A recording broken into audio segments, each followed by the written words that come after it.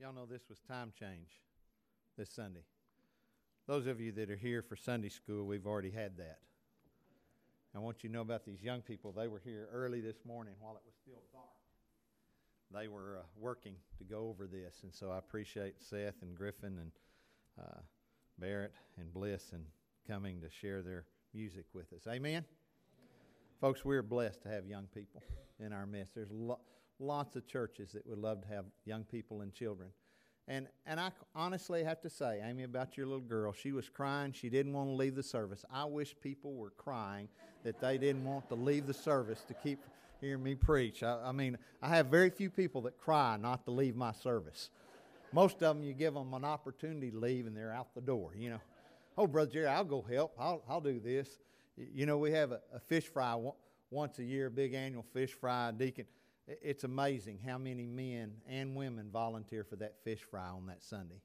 See, they'll start cooking early in the morning. Well, I've been around out there. I've watched. It doesn't take all that many people to cook fish. So just thought I'd let you know, heads up. If you have your Bibles, turn with me the first passage this morning. Don't have Stephen here, so I don't have the screen for the scriptures today. But Acts 1:8, I've already alluded to it. I want to share the three scripture passages I'm going to use today for my message. Acts 1:8, well-known passage. Some of Jesus' last words to his disciples. Let's pray together as we begin. Father, in the few moments that we have, help us, please, Lord, to understand our mission in our world. In Jesus' name and for his sake. Amen. Acts 1:8.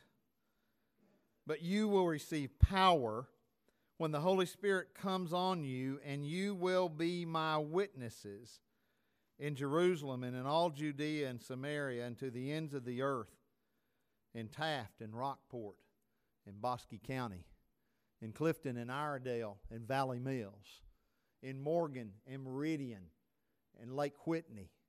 You will be my witnesses, Jesus says, in all of Texas, in Iran, and down in Jasper, and up in Texarkana, and down at the coast in Corpus Christi and Galveston, all of Texas, all of our world, in New York City, in Los Angeles, in Utah, in Idaho, in Colorado, and a little out-of-the-way place called Lauraville, Louisiana, down in Cajun country, where they cook crawfish and have it crawfish and rabbit jambalaya on Sundays after church.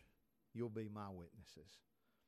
You see, sometimes we forget what our mission is in our world. Those 12 disciples that Jesus had there that day, he says, you will be my witnesses. This is your mission. This is your mission. Second verse of Scripture, Matthew 9:36-37. Matthew 9:36 and 37. When he saw the crowds, he had compassion on them because they were harassed and helpless like sheep without a shepherd. Then he said to them, the harvest is plentiful, but the workers are few.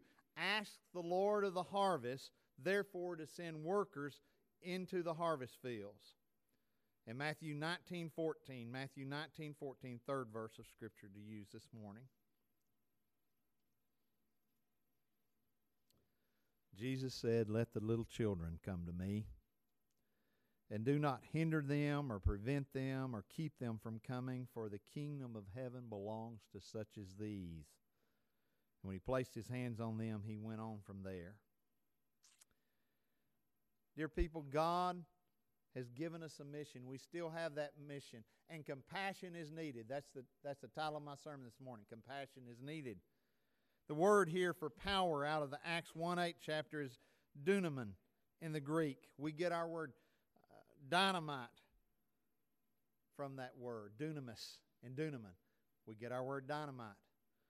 I've got Bruce Green sitting here this morning. When they bought their house years ago, an old country house out here, the old Wagner place, down where his studio is now, there was a case of dynamite that had been sitting there since about 1920s sometime. He had to call the ATF or FBI came out there to blow it up. Isn't that right, Bruce? They burned it up. But it, boom, you know. What does if you live out by the lime plant, anybody here live out by the lime plant? You do. Do you ever, do the glasses rattle in the cabinet sometime and you feel the windows shake a little bit? A little bit. Because they use dynamite to blow up the limestone to be able to harvest the lime and make it for use. If you live anywhere in the southern part of the county and sometimes out to the lake, we have a large rocket group over in McGregor. Are y'all familiar with that group? When they empower a rocket over there, when they power it up, Sandy and Paul know what I'm talking about. Honestly, years ago, when the first time they did that, George Bush was president, and Bush's compound, it's just a few miles from where we live. It's about 3 miles across the pasture, about 9 miles around the gate. When they revved up that rocket engine and had it go for a little while, I thought, honestly, that somebody had blown up the president's compound. Because I thought, man, there's nothing that loud. And then they did it again. They didn't warn us. There were over 10,000 calls to 911 in McLennan County, folks. Because if you haven't heard that rocket fire up over there, you can hear it sometimes. Same thing. We live about 16 to 17, 18 miles from Fort Hood through the pasture. And you can tell when they're shooting guns over there because you will hear the explosive ordinances of those rockets or fire or whatever they are, cannons they're being shooting, it blow up. There's that kind of power. Explosive power, sustaining power, power beyond ourselves, power to help us accomplish our mission. That's what Jesus is saying to his disciples. And if you haven't been to West Texas lately, guess what? 3 largest wind farms in the world are in West Texas. I want you to stop and think about that. The Roscoe Wind Farm starts about Abilene, goes all the way up. Y'all can start seeing those. If you haven't driven out there lately, you know what I'm talking about. You have not a clue. The whole landscape is literally littered with high-powered wind turbines. And you're going up and you come to the Horse Hollow Farm. It's up between Snyder all the way and up into Love. And guess what? T. Boone Pickens is building the largest wind farm in the world in the panhandle of Texas. It will empower or power 1 million homes when it's done. Y'all give that some thought. Hell, we couldn't do much without power, could we? Some of y'all would be lost. Anybody need a broken cell phone? Twice now on the way home. Once, I've got a pink one belonged to a young lady. She got mad because her cell phone quit working. I'm sure the battery just went dead. That's probably what it was. She tossed it out the window on the highway down there. I don't know about y'all. I'm still paying on my cell phone. That's not something I'm going to be doing whether it's working or not. I need to get it paid for. And then I have a black one that I saw a man, at least he'd pulled over. He wasn't talking while he was driving. He pulled over on the side of the road. But then something happened. Now, I'm not sure it was the power. It could have been he was told something and he didn't like what he told, but he threw it out the window, and I stopped and picked it up. I hate to see people littered like that, throwing a $300 or $400 telephone out on the roadway like that. Probably some of you techno geeks could probably put both of those back together. May need a new screen on both of them and a few other things. Have you ever been in a restaurant when the power goes out and you're there to pay your bill? And the little old cashier, male or female, doesn't matter, could be a little bone up in years too, could be in mid-30s. They don't know what to do. They don't know that those cash registers, most of them have a button in case the power goes off that you can open them up, but they don't know how to add up the bill after, they can't add $6.99 and $7.99 and $8.34 and then get that total and figure 8.25% tax on them. And I'm not making fun of them, folks. It's just the world we live in. We are so dependent on our technology and on our electricity that when we have a power outage, some of us don't know how to function. I'm waiting to see what happens when we get all these electric cars on the road and the power goes out. How do you think that's going to work? We all need power, do we not? And there are some things that we cannot do Brent Powers comes to our early service, and I love his name, Powers, Brent Powers. I've known Brent for over 30 years. Actually, I did their wedding, his and Lori's wedding, years ago. He's the only groom I've ever had come down the aisle with a dozen roses to present to his bride-to-be. I'm going to pat him on the back for that. He got lots of good strokes. Men, hear me. If you want to make your bride happy, you bring home a dozen red roses and see how that goes. But I watched him here just recently. Brent's in the earth-moving business. He has big bulldozers, and he's got track loaders, and he's got all kinds of stuff. And there's this little old pond right south of town down here that's been dry for the last 2 or 3 years. And while it was dry, he dug up some clay somewhere, and he came in there, and he and his group used all of their equipment, bulldozers, blades, and stuff, to spread that clay over the bottom of that pond. And guess what happened? It rained. And now that pond has water in it. Now, had Brent been down there with a shovel, folks, I want you to get the picture here. No power tools, no earth-moving equipment. Anthony, you know what it's like to use a shovel. You know, concrete, laying concrete. How long do you think it'd take him to spread all that dirt that bulldozer did in just a few moments? He'd still be working on it. And the rain would have come and the pond would still be leaking. Part of our problem as Christians is we go without the power of God when we go do things. I'm being as candid as I know how to be because I've done it in my flesh before. You know, what is God's mission for us? You shall be my witnesses. You will be my witnesses. The great word here, and Greek word for witness, is martyris.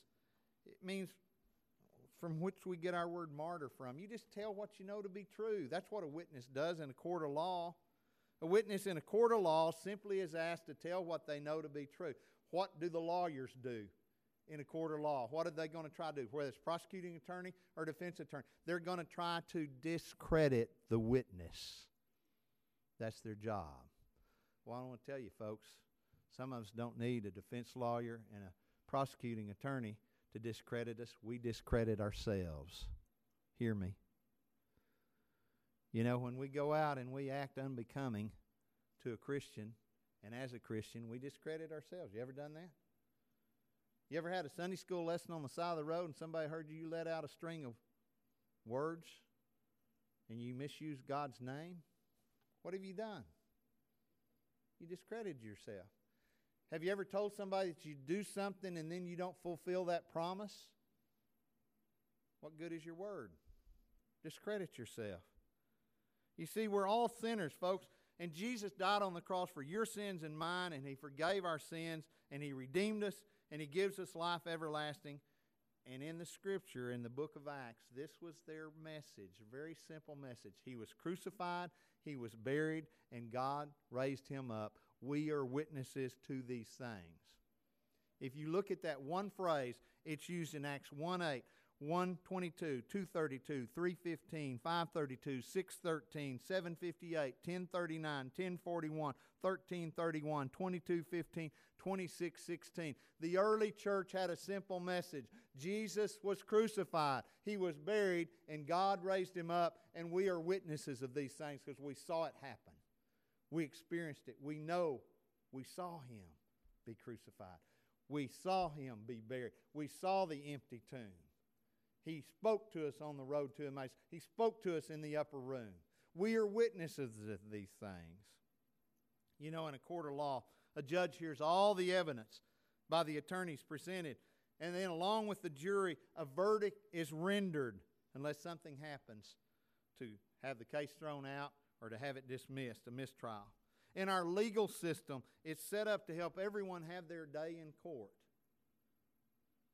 Now, while it's not perfect, folks, it's what we operate under. Unfortunately, there have been throughout the past couple of 100 years since we've been having court, there's been cases where justice was not done. Innocent person was sent to jail, some even to death. There's been other cases where guilty people went free. You know, technicality, whatever. To be a witness, though, is vitally important to any case. To be a witness to Christ has eternal importance.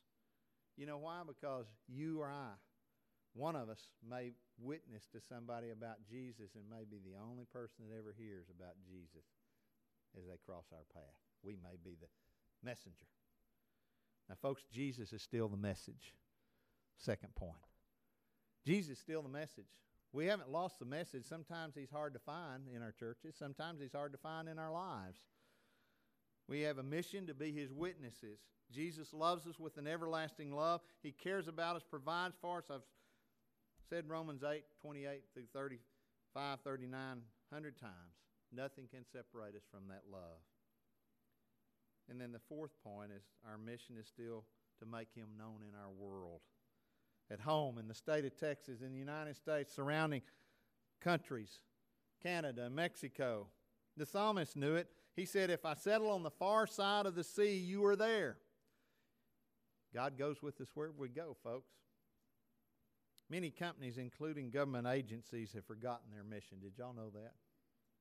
Some churches have forgotten their mission. And I want to share with you, this is personal with me. I've observed through the years that many agencies make a great deal of work out of things that don't matter. You say, what are you talking about? Folks, we have a food bank right over here. Our church is a heavy supporter of that food bank. We have a government agency that we have to answer to, though we get no food from that government agency. Okay? Y'all need to hear me. I spent 2 hours of my life every year filling out forms for the government agency so that we can operate the food bank. I've taken the food handler's test, folks. 6 to 7, 8 times. Lola's taken it. Steve's taken it. Stephen Countryman across the street's taking it. Clint's taking it. Even though we don't handle fresh food, we don't make anything, we don't cook food over there, we have to take a food handler's test. Why? Because of a government agency says we've got to do it. See, there's bureaucrats that are always protecting their job. And the only way they can protect their job, I'm being candid here, is they've got to create paperwork to justify their job. And some of you may work in those areas, and I'm sorry, but that's the truth. We got a lot of paper pushers that are always wanting us to jump through their hoops. Right? Now I'm going to get closer to home. Some of you in your homes make a lot of work for the people in your home because you want to control what they're doing. Well, you didn't do this, you didn't do that. Have you ever heard that? Well, when are you going to do this? Well, why hadn't you done this? Folks, you can literally run your family out of the house by doing that kind of lifestyle. Yes, every family member has a responsibility. But our families work together when we help each other, not when we nag, gripe, complain, have hoops to jump through. Am I not talking to the right group? I'm not getting any amens and no smiles out of this group. Now I want you to hear me. The second verse again. And I say this in light of the fact that some churches have forgotten their mission. When he saw the crowds, he had compassion on them, because they were harassed and helpless like sheep without a shepherd. Then he said to his disciples, the harvest is plentiful, but the workers are few. Ask the Lord of the harvest, therefore, to send out workers into his harvest field.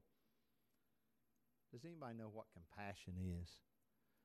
Compassion is feeling somebody else's pain in your heart. It's sympathizing with them in their sufferings, in their heartaches, in their difficulties, and doing something about it. It's not just the feeling. You respond. You do something about it. Jesus looked at the crowds, harassed and helpless like sheep without a shepherd. Folks, I'm glad we've got people who are willing to go into our world and share their faith. I'm glad we've got a list of missionaries that we support from this church that are willing to go and give their lives to make a difference wherever their assignment is. And I'm glad we've got 30 people going down to the coast. You know why? Because that hurricane happened on August the 25th through August the 29th. You say, well, that's old news. Yes, it is. And that's the way we treat it. It happened several months ago, but I want to share something with you. The people whose lives were affected, they're not over it. If you haven't seen a virtual tour of Rockport, you need to see that all of the garbage, all of the debris, everything is still stacked high around the streets. It hasn't been moved. And when we went down there in late October, 2 months had passed. And when we went around, what we heard was from the people we were helping is, why are you here? We're here to help you. We're Christians. First Baptist Church Clifton, we just came down to help. Do you need some trees trimmed? Do you need some garbage moved? Do you need your lawn mowed? Do you need weeds removed?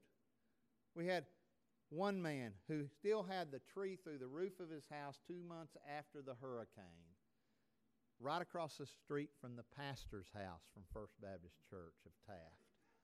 And his 2 young people, his son and his daughter-in-law, were there trying to clean up around the house. And he had a big blue tarp over that tree. And I felt sorry for him because we didn't have some kind of, that's going to take some major equipment to move that tree out of that house and to rebuild that roof. But they asked us the question, why are you here? And I said, we're here to help. Whatever you need us to do. Could you mow the backyard? Could you mow the front yard? Could you help us? Yeah, sure. See, Christians, we're going to have those questions asked of us. Why are you here? What is our purpose, folks? Our purpose is to glorify God and to make a difference in our world. It's real simple. To honor Jesus in what we do. The thing of it is, all those people along our Texas coast and in Florida and in Puerto Rico especially, I mean, who in their right mind hires one feeding company with a couple of employees to feed and prepare so many million meals? That's what our government agency did. Who in their right mind hires a small electrical firm with 11 employees based in the Northwest to go down and restore the power in Puerto Rico? You talk about ruined and mistakes and bad government, folks, we have it. There's people that still don't have power, and it's been 4 months now. They still are hungry, and it's been 4 or 5 months now. And we have all the resources. You say, well, Puerto Rico is no, Puerto Rico is a part of our possession. It's one of our territories that we control and we help. And there's still people, regardless of who they are, that need help. Compassion is feeling somebody else's pain in your own heart and doing something about it. Jesus said, follow my example. Let the little children come to me and do not hinder them, for the kingdom of heaven belongs to such as these. You know, it's funny. In just a few verses below, Jesus ascends into heaven. In his last words he gave his original disciples, 2 men dressed in white, I believe they were angels. They asked, men of Galilee, why do you stand here looking into the sky? The same Jesus who has been taken from you into heaven will come back in the same way you have seen him go. Now get to work. What's he talking about? Those angels said, go to work. You're my witnesses. Get with it. You see, folks, I see a lot of people in churches. They're always trying to figure out when Jesus is coming back. I want to share something with you. Jesus is going to come back when the Father's ready for him to come back.